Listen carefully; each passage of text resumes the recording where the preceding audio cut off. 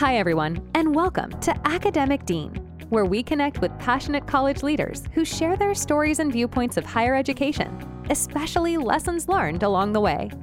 Academic Dean is sponsored by Myers McRae Executive Search and Consulting. Now, here's your host, Dr. Dave Gerchek. Hi, everyone. Today, I'd like to welcome Dr. Beth Brunk to our show. Dr. Brunk is the Dean of Extended University at the University of Texas in El Paso, Texas. Hi, Beth. So glad to have you on our podcast today. Hi, David. Thanks for the invitation. I'm happy to be here. So can you talk a little bit about your college and why students select your institution? Absolutely. So the University of Texas at El Paso, or UTEP, is an urban public institution located on the U.S.-Mexico border, as well as the Texas-New Mexico border. Texas is a big state, as you know, so we are far west Texas, 500 to 600 miles or so from Austin, Dallas, San Antonio. This fall, we have enrolled about 24,500 students. We're an open access institution, and many of our undergraduate students come from local high schools in the El Paso region, as well as transfer in from El Paso Community College. Last year, we enrolled our largest first-time in college freshman class, and it looks like we may have surpassed that again this year, although classes just started yesterday, so we're waiting for our census numbers to be coming in a week or so. As an R1 institution since 2019, we offer 24 doctoral programs and have research expenditures over $130 million. As what we call a super HSI, over 84% of our students identify as Hispanic. Half of our undergraduate students are first in their family to attend college. So we're really doing a lot of different things on both ends of the spectrum, open access institution, minority and Hispanic serving institution, but also a high research activity institution. So why do students come to UTEP? UTEP's longtime vision under President Diana Natalicio had been to provide access and excellence, or as we now say more recently with Dr. Heather Wilson, access to an excellent education. I've always held on to Dr. Natalicio's frequent reminder that talent is everywhere, but opportunity is not.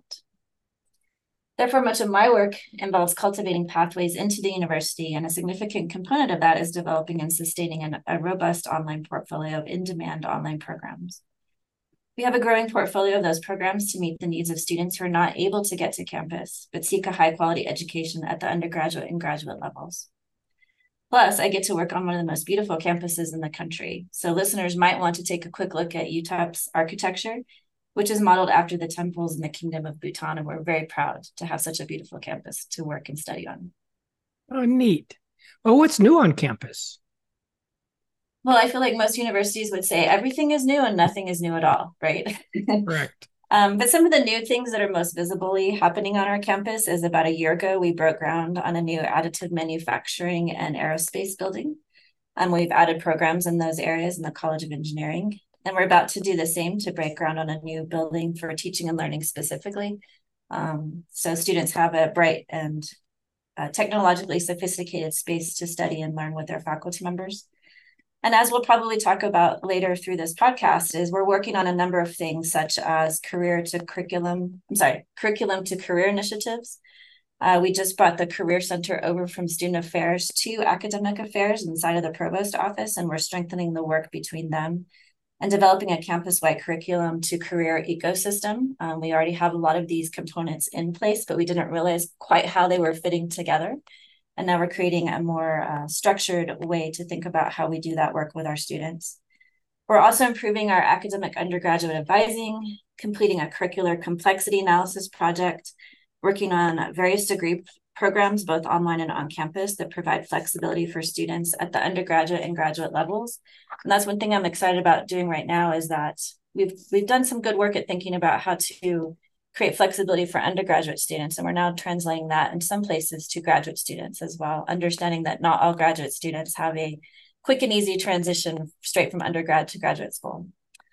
We have a new returning student forgiveness policy that I'm especially proud of because this was something I started working on in 2019 before the pandemic started. And it's just now officially in the books or in the catalog for this fall semester. It's a policy we're calling Second Start. That allows students who have been away after an extended absence to come back to campus and give them some forgiveness for the classes that they maybe didn't do so well on, but yet retain the credits for the classes that they did do well on. Because we realized we were sort of disadvantaging our returning students over transfer students, because transfer students, as you know, can come to campus and they don't bring that GPA with them. So they get kind of a fresh start at a new campus if they're transferring those hours. But if we're bringing back students who maybe didn't have a great start the first time, they don't have the ability to do that. So a lot of times they have to go elsewhere to get their degree. And so this is a new way for us to help, again, provide another pathway into the university or back to the university for a second time. And so the team of deans and members of the provost office who I get to work with are very dedicated to student success, and we're constantly in search of improvements and ways to promote a successful student pathway into the university. Returning forgiveness is not a lot of places are doing that. And it Correct. Really gates students. I can't remember how many students I talked to over the years that were so frustrated because it was just like, if I start, I'm already in the hole. That's right. Right. And we had a program previously very creatively called Option 2, which no one knew what that meant, except that it did allow student forgiveness, but they lost all of their credits in order to do so. So this gives them the ability to say, hey, there were some things that I did well the first time. There may have been some reasons I didn't do so well the second time. But let's see how it goes the second time. And in our experience, and most of our online undergraduate students are returning students or transfer students. They're not students who are coming straight out of the high school experience. Most of the time, those students come back and they're ready to go. They're ready to do well. They're successful. They move through quickly. They, get high grades in their classes. And so this gives them, like I said, this opportunity to be successful the second time around. Yeah. Well, what are you currently focusing on to enhance the educational experience for students right now? Okay. Well, I think I've touched upon a few of these already. I think one important thing I want to mention is what we've done with advising for the undergraduate student population. So we're calling it a holistic and integrated advising model, and it's based on research done at our own institution and supported by Title V grants and grants from our University of Texas system to transform and professionalize academic advising. It was a highly decentralized model previously with some centralized components, but not in a consistent way that probably made sense to anybody outside of the advising community. So now under the leadership of one of our associate vice provosts, Dr. Heather Smith, the Academic Advising Center provides cohort-based advising, which each student works with a single assigned advisor on a personalized academic, financial, and engagement plan. So it's not just about what classes am I looking to need to take in the future semester or a couple of semesters, but they're also having conversations about how they're doing financially, if they need access to grants, scholarships, loans, how to do that, but also how they will perform as an engaged student throughout their time at UTEP. And so this has only been in existence for a couple of years now, but we're already seeing some existence that it may be contributing to persistence rates, freshman to sophomore year, sophomore to junior year. Realizing that sometimes institution itself creates the barriers or roadblocks that prevent students from moving forward efficiently. And not that we do this on purpose, right? We create systems that we think will work on paper, and then we get people in them and it doesn't always work, but we don't take the time to analyze and change them. So we're doing a lot of that work now. The curriculum complexity study is really kind of fascinating. It looks at things like in an undergraduate major, how many prerequisites are required and when are they offered and how many seats are available in that prerequisite class? And are there issues with students being able to not get into that class? What modalities is it offered in? And it kind of branches out, provides this really interesting model of what a degree program looks like, what a major looks like. And we've already done this with one. Kinesiology was the first group to do this, and they realized they had prerequisites in the books that weren't really prerequisites anymore. They had made sense at a certain point in time. And it's just the way that they were in the catalog, and they've created more flexible pathways for the students to move through that major. So I think now that we've already got one that seems to have had a successful experience of doing this, we'll see other majors doing so as well. And then another important thing that I think has just recently happened is we've rebranded and rejuvenated our Teaching and Learning Center.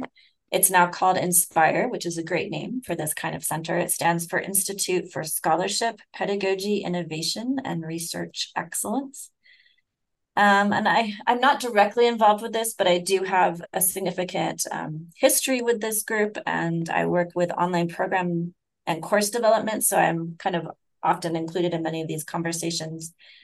But they are launching a series of workshops for new faculty specifically on engagement in the classroom, no matter what modality the class is being taught in. So I'm excited to see how their work develops. They're having conversations about artificial intelligence, as almost every campus is, and just lots of other ways to help faculty get more feedback, more community, more engagement with each other. And hopefully that engagement will translate into the classes. Yeah, well, since you mentioned AI, how is your college adapting to the changing landscape of higher ed, including the incorporation of technology? Right. So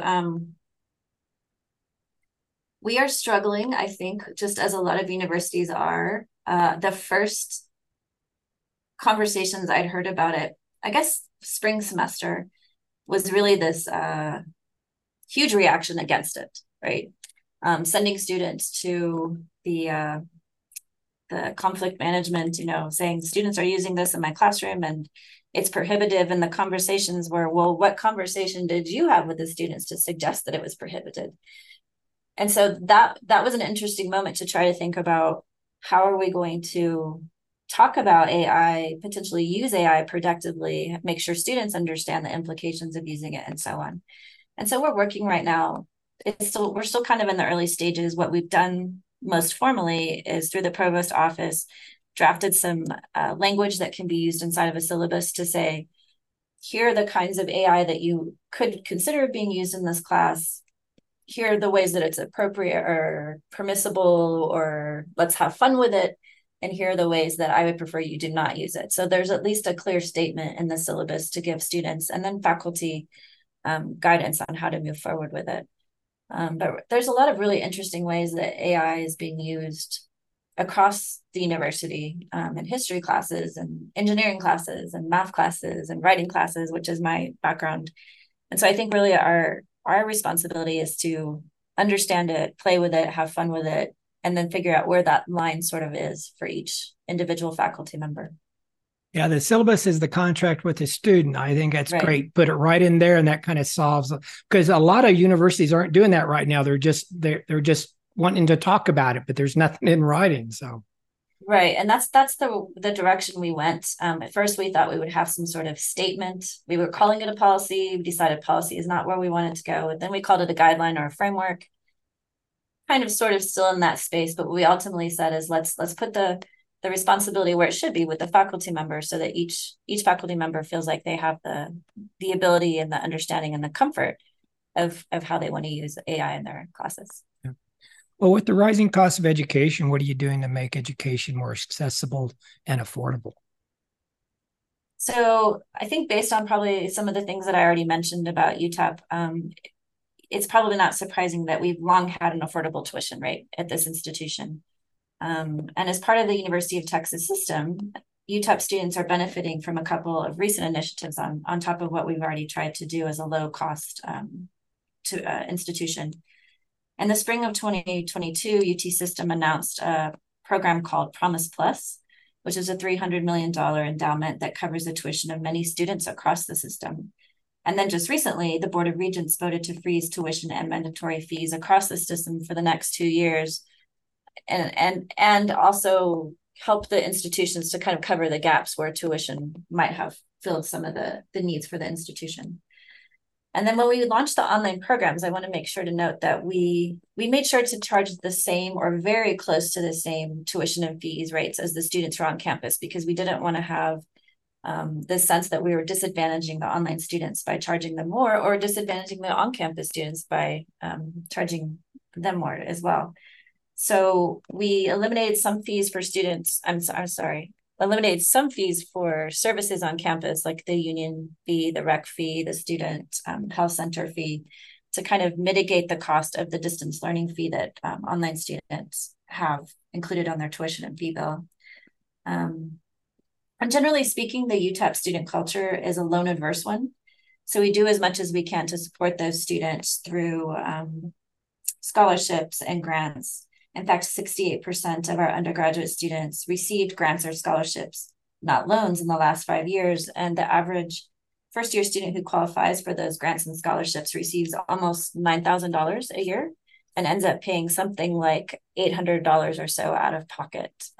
So we really do as much as we can to not just build the curricular pathways into the university, but make sure that students are able to afford.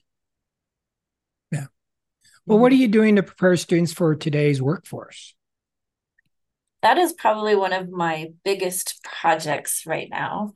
It's become a significant area of attention here at UTEP since the pandemic, as it has at many institutions. Like a lot of institutions, we're starting to think more about upskilling, reskilling across the state too. It was a state initiative that has been translated into some really productive conversations across the UT system schools. So we were able to access federal funds through the Texas Higher Education Coordinating Board, as I mentioned, through UT System, as well as I'm doing some work with the Strata Education Network.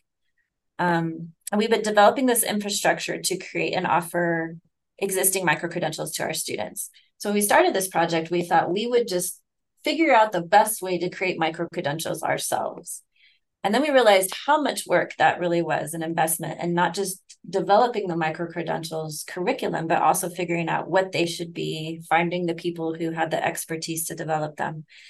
So we started to, through, again, UT System, we have a relationship with Coursera, and we were able to offer their Grow with Google portfolio to our students in the UT System.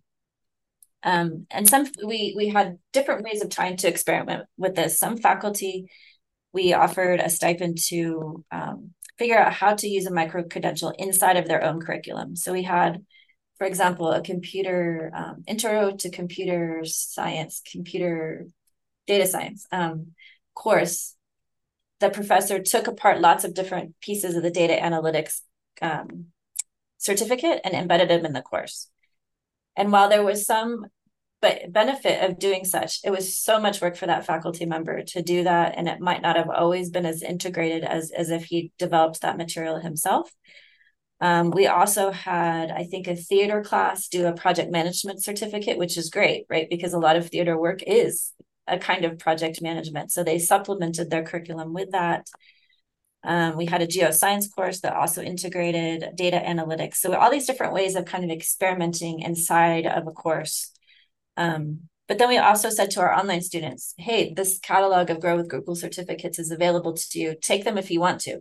Because again, they're a different kind of student population. They're motivated in different ways. And so we had a good number of students start that process. There was a lot more interest in doing it than there were who finished, because they're pretty large and onerous, as they should be, like they're industry certified credentials. So we tried these different experiments, and now we have an additional agreement with Coursera to access what they call their Career Academy portfolio, which has something like 30-ish certificates, micro-credentials available, and it's available for students, for staff, for faculty, for alumni. So it's kind of an unlimited subscription to this portfolio. So we're, again, encouraging faculty to consider how they might offer these, either through integration into their course, if it makes sense, or just to say, hey, you're in this major, this certificate would be really valuable to you. Why don't you go ahead and see about participating in it? And so we're in the process now with a group of a couple of people from the provost office, several associate deans in the academic colleges, and thinking about how we want to, as a campus, define what a micro-credential is, define what a certificate is, define what a credential, a badge, what kind of system do we want to create. It's not just long-term going to be about us offering this industry certified credential. It's also going to be about us developing some on our own where we have that expertise and ability to do so. How do we define what becomes certified to be that, UTEP sanctioned sort of badge? Do we need policies? Do we need guidelines? What sort of structure do we need? And that's what when I referred to earlier about this curriculum to career ecosystem, how does all of this fit inside of the work that we're already doing in other ways on campus? So I think we're making some progress, but of course it's one of those things that the more you realize you could do, the more you realize you have to do, if that makes sense. Yeah. There's a lot of, yeah. If you just go back a few words, badges, micro credentials, people never said that. And today, colleges and universities are paying attention. They're making actual lifelong learners out of their students. They come back all the time. It is the neatest thing. I just love what you're doing there. Thank you. And at first too, we thought in the early stages, because I also get to work with our professional and public programs, which is our continuing and professional education, that a lot of the work would come out of there. And some of it still will, but I think we didn't see it as fully integrated into the 4-credit student experience as we're seeing it now. So that's one nice evolution is not seeing it as something that you do after you graduate, or even if you're just not enrolled in school at the moment, right? But it's something everybody can be doing all the time. Yeah, neat. Yeah. Well, can you share some success stories of alumni who've made a significant impact in their respected fields? Sure. So I'm actually going to take a little bit of a liberty with this question, if that's okay with you. Sure. And suggest that while UTEP's notable alumni does in fact include astronauts, Academy Award winners, news anchors, professional athletes, politicians, like many schools do, I want to highlight those students who I think persevered, graduated, made their mark.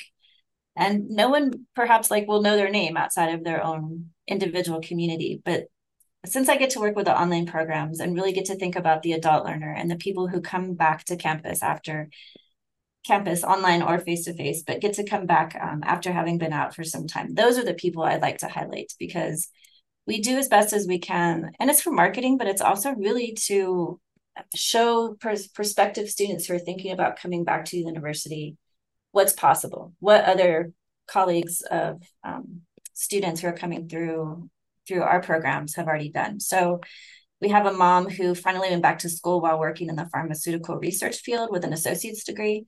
She got her degree at the same time that her son finished high school and sent us pictures of them both standing in their cap and gowns, very proud of the diplomas that they received. We have a Homeland Security officer who finished his degree this last spring, and he was identified as the college banner bearer for the College of Liberal Arts. And for me, that was a huge moment to have an online student who'd never come to campus, but had such great accomplishments be recognized as the banner bearer. And in fact, our university leadership didn't even realize he was an online student until I pointed it out to them. And I loved that. But he wanted to get his degree so he could obviously move up the ranks in that area, but he has a young daughter and he wanted his to be a model for her. This is one of my favorite stories too. We have a priest who graduated from high school in 1959, and he wanted the satisfaction of being able to come to the university and finish his degree at this point in his life. And he did it online, no less. So people who say, oh, I can't do things online, I think, when the mindset is right, it's possible. And there's many, many more examples of these. And so, like I said, these are the notable alumni to me, the ones who realized perhaps later the value of an education, took the risk to come back, persevered, continue to make an impact in their community, their families, and their work. Yeah, I think it's a great idea to put a spotlight on them. Yeah. Can you highlight any unique or innovative programs or approaches that distinguish your college from other higher ed institutions? I can, and I'm glad you asked this question. I'm always excited to talk about what we call the UTEP Edge. So the UTEP Edge was born out of our quality enhancement program for our accreditation, more or less about a decade ago. And the Edge is a way for us to frame and showcase our students' talents. And so a lot of times for those, of us familiar with accreditation and the QEP, the quality enhancement programs, they become this thing that we're kind of sort of already doing, and we have to figure out how to make it work, and then you have to write a report about it. But the brilliant group who came up with this idea of this particular project, it's become part of just who we are as a culture at UTEP. And the reality is that it already was, we just didn't have a thing to call it. And now we have this kind of brand. And so the tagline for the Edge is talented students, enriching experience, and lifelong success. So it really starts from an asset-based approach that our students enter UTEP already possessing many talents and strengths. And then while they're at UTEP, students develop those talents and strengths through high impact practices, or what we call the Edge experiences. So, on our website, we say things like, it's this competitive edge that distinguishes UTEP students from their peers at other institutions and prepares our graduates for leadership and lifelong success. And I think this is important because, again, going back to who we are as a campus, an urban public, an open access, so many of our students as first generation college going students, things like civic engagement, study abroad, student employment, on-campus student employment are important to them because they're not here on campus. They're not living here in a residential situation for the most part. They're working, they're going back and spending time with their families. So we want to make sure that while they're here with us on campus, we create these experiences for them that give them the opportunity to showcase what they already know, and then to develop those, the confidence, the professional, personal skills, and so on. And in addition to the advantages, those high impact practices, we also have what we call the edge experiences. And those include things like teamwork, communication, critical thinking, entrepreneurship, global awareness, and so on. And we encourage faculty to identify these advantages inside of their course, the curriculum they're teaching. One place that we've been particularly successful at doing this is in online courses. Because I get to work with the instructional design team, we spent a lot of time brainstorming on how we could help faculty, critical thinking. Of course, every faculty member says, of course, I teach critical thinking. Teamwork. Okay, so a lot of students do group work, but we don't necessarily think of that as a skill set that we can call out and have students articulate what they learn through that process. And so in the online courses, we developed icons for them. We developed some language. We have our instructional designers walk through the syllabus and learning objectives and assignments with the faculty and say, oh, so what you're describing here is helping students to develop a global awareness mindset. How can we call that out as something that they're learning in addition to the content that you're teaching them? And so there's still so much more work that we can do to promote this. But really one of the big ideas too is we're just providing students with these experiences and teaching them these things, but helping them to be able to articulate them in an interview and as they apply for graduate school, whatever it is that comes for them next or while they're enrolled in school, to provide that UTEP edge to them. Well, in what ways does your college collaborate with local businesses to create mutually beneficial relationships to address regional challenges? So I think this is something we're learning to do better. I think on a lot of campuses, it's happening. We do it. We don't do it in a kind of formal or centralized or sometimes even strategic way. As Dr. Wilson, our president, said, sometimes trying to work with a university is like trying to shake hands with an octopus. And I love that because you don't know where to grab and it's moving and it's wiggling around and different groups are trying to accomplish different things. So we are working on establishing a more centralized business engagement center, thinking about how different units on campus can engage with that center. My group will, as someone who provides online education, especially at the graduate level where we might have business who want to send their employees to get a degree, perhaps online. Through my professional and public programs, we do a lot of work in the community with credit unions, with utilities, different kinds of community services to provide educational non-credit opportunities. But I think we're at a point now where we're understanding a more systematic way to approach those relationships and thinking about how can you work with our current students? How can we provide education for your current employees? What sort of research opportunities are available if we create a collaboration together? So that's something we'll continue to work through again as we go back to this curriculum to career ecosystem. How can we fold those conversations and those relationships with the regional businesses and entities more productively into the ways that we think about what our students need and what the community needs when our students graduate.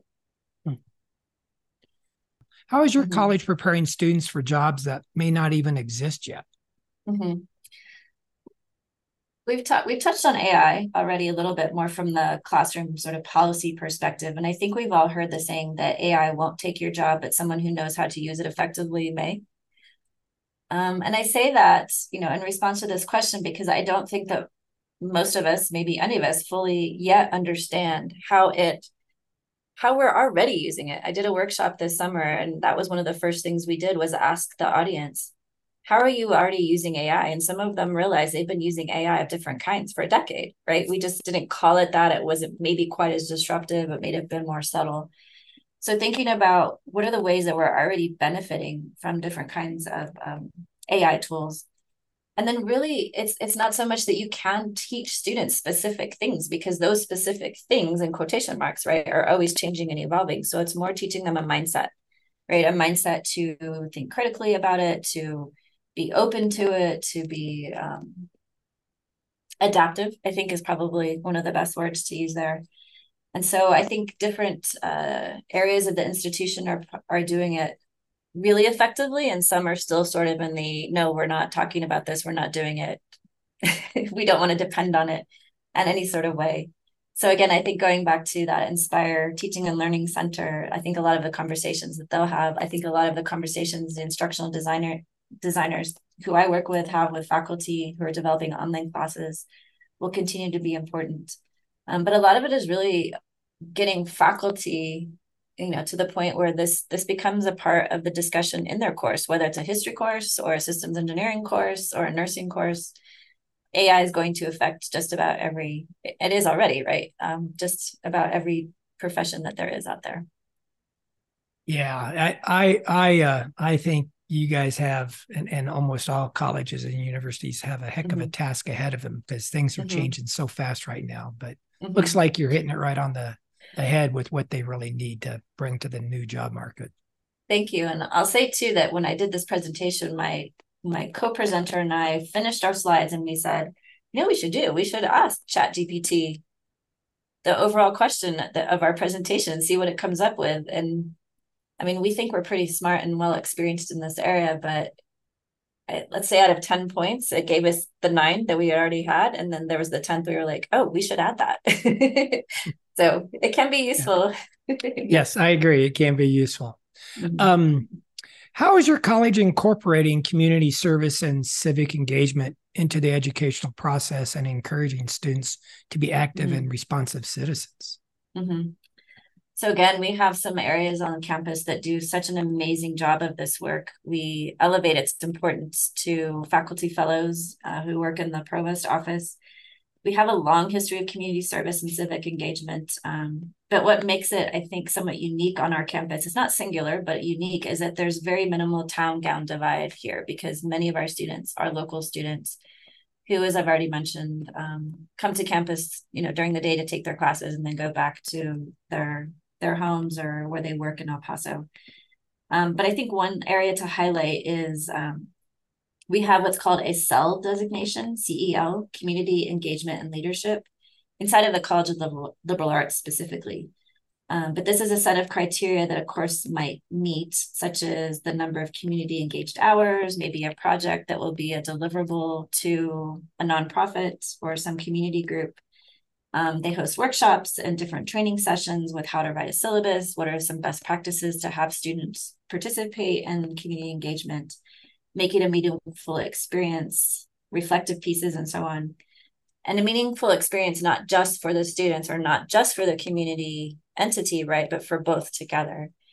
And then the CEL designation appears on the course registration catalog, as well as the students' transcripts, which is really nice. So they have that designation on their transcript when they finish school. And so, UTEP is very committed to community service and to improving the El Paso region. And I think that's one good example of how we do that. Good. Well, here's my last question. What advice would you give to prospective students and their families when choosing the right college or university for their education and future goals? I think, David, that is a deceptively simple question. It looks like it's going to be simple on the surface, but as I started thinking about it, it's really a complex one. I think there are certain things to think about at the outset, right? Like, what are the students' goals? Are there certain kinds of colleges where those goals might seem more achievable? Maybe it's because they want to do a certain kind of major, have a certain kind of career. Is that even available at the institutions that they're interested in? How far from home are they willing or wanting to travel? Maybe they don't want to travel from home at all. Maybe they want to stay where they are. How big of a campus would they feel comfortable in? What are the associated costs? And the more I started thinking about this question, I had a long, long, long list of criteria to think about. And I actually have 2 college-age boys. One is a senior and one is a freshman, a first-year student. And they each made their own choices about what schools they wanted to attend. And neither of the schools they ended up at were the ones they thought they were going to go to. They both had this vision of where they were going to go. visited these campuses and was like, no, that's not where I want to be at all. And then ended up picking 2 different campuses that neither of them had ever visited. So I don't feel like I could say like, here is like the right way to pick a school, because I think each kid, each adult, each person who is looking to enter an institution of higher education is going to have their own criteria for what draws them to that institution. And I have to say too, that I was amazed at how confused I was at the process. And I've been working in institutions of higher learning since the mid-90s. And as a parent helping a student go through this process, I was confused at multiple points. So that made me think too about how we can make sure that we're doing the best we can to provide clarity to entering students. And then I wanted to emphasize, as you might guess, based on things that I've said earlier already in our conversation, it is not just about deciding on that first school, because sometimes that first school won't be the school where you finish, right? So keeping that door open, that mindset open, that sometimes you'll need to stop out for a variety of reasons, and you need to find whatever school will be there for your future. So that's where I think we need to make sure that we consider the experience of all prospective students, not just those ones who we typically recruit coming out of high school. Excellent points. Excellent points. Well, Beth, thanks so much. I really enjoyed our conversation. I did too, David. Thank you. Well, that wraps up today's episode. Thanks everyone for listening. Thanks for listening to today's episode, and make sure to visit our website at academicdean.com. Also, if you enjoy our podcast, please don't forget to rate, review, and subscribe. Academic Dean is sponsored by Myers McRae Executive Search and Consulting. Thanks again for tuning in. Until next time.